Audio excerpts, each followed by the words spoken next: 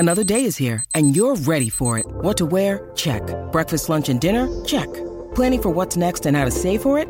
That's where Bank of America can help. For your financial to-dos, Bank of America has experts ready to help get you closer to your goals. Get started at one of our local financial centers or 24/7 in our mobile banking app. Find a location near you at bankofamerica.com/talktous. What would you like the power to do? Mobile banking requires downloading the app and is only available for select devices. Message and data rates may apply. Bank of America N.A., member FDIC.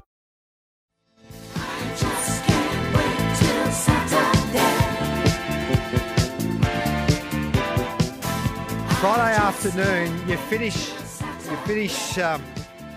some work early, and then you just head to the pub and you bet on Canberra. Or if you're around the nation's capital, you head to Canberra to Thoroughbred Park, which will be, of course, hosting Canberra's first $1 million race day on the 10th of March next year. And the man that you need to see and follow is Robbie Ringland, and he joins us now. Robbie, good morning to you. Good morning, Gareth. Thanks for having me on, mate. I'm about to get some late mail from Gary Portelli, not just about his pigeons. He's got some nice chances engaged there at Canberra tomorrow as well. So what are you doing from a punting perspective? What are you hearing? Any whispers around Canberra?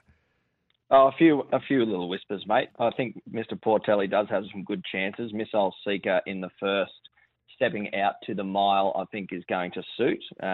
Was a very eye-catching victory last start over 1,300. Needed every bit of that 1,300 to get home, but it was a very impressive final furlong to get home. That's race one. Race three, I'm keen to be with Matthew Kelly's Champagne in Lace. She's had 2 starts for his stable. First up was an impressive gap job to win by about 3 lengths on the Acton track. Then went to the grass a fortnight later and a fortnight ago.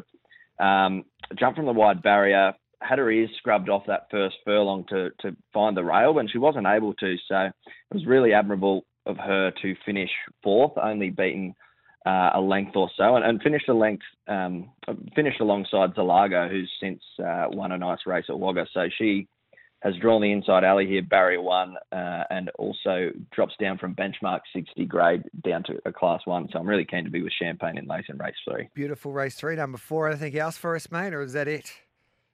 Mate, so we've got 2 really quality open handicaps on the card. The Sky Racing Race Callers Cup, which is race 5, and the 17th running of the Tab Tony Campbell Memorial Cup. So I've actually got Darren Flindell and Anthony Manton both on course calling 4 races each.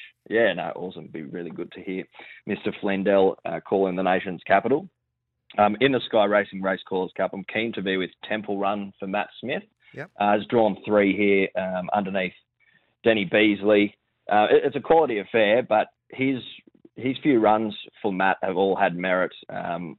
Last start was cast wide in the Newcastle Hurricane, finished off well over 900, gets the 1,000 metres here. The start before that was really competitive in the city on a Wednesday, only beaten a short head. So keen to be with Temple Run in a competitive race. Beautiful. I've got about 30 seconds. So have you got another one in race 7? It is a very tough race, mate. Yep. Probably Miss Ostend on top. She beautiful. was an impressive winner last start by about 3 or 4 lengths in this grade. So Miss Ostend for Norm Gardner. Tell Flindell for us, no vaping in the commentary box at Canberra. I'll try my best to stop you doing that, mate. No problem. Good on you, Robbie. You're a star. Thanks for that, brother. There's Bye, Robbie Ringland. Thoroughbred Park is hosting Canberra's first $1 million race day, Sunday on the 10th of March 2024. News time, 9 o'clock.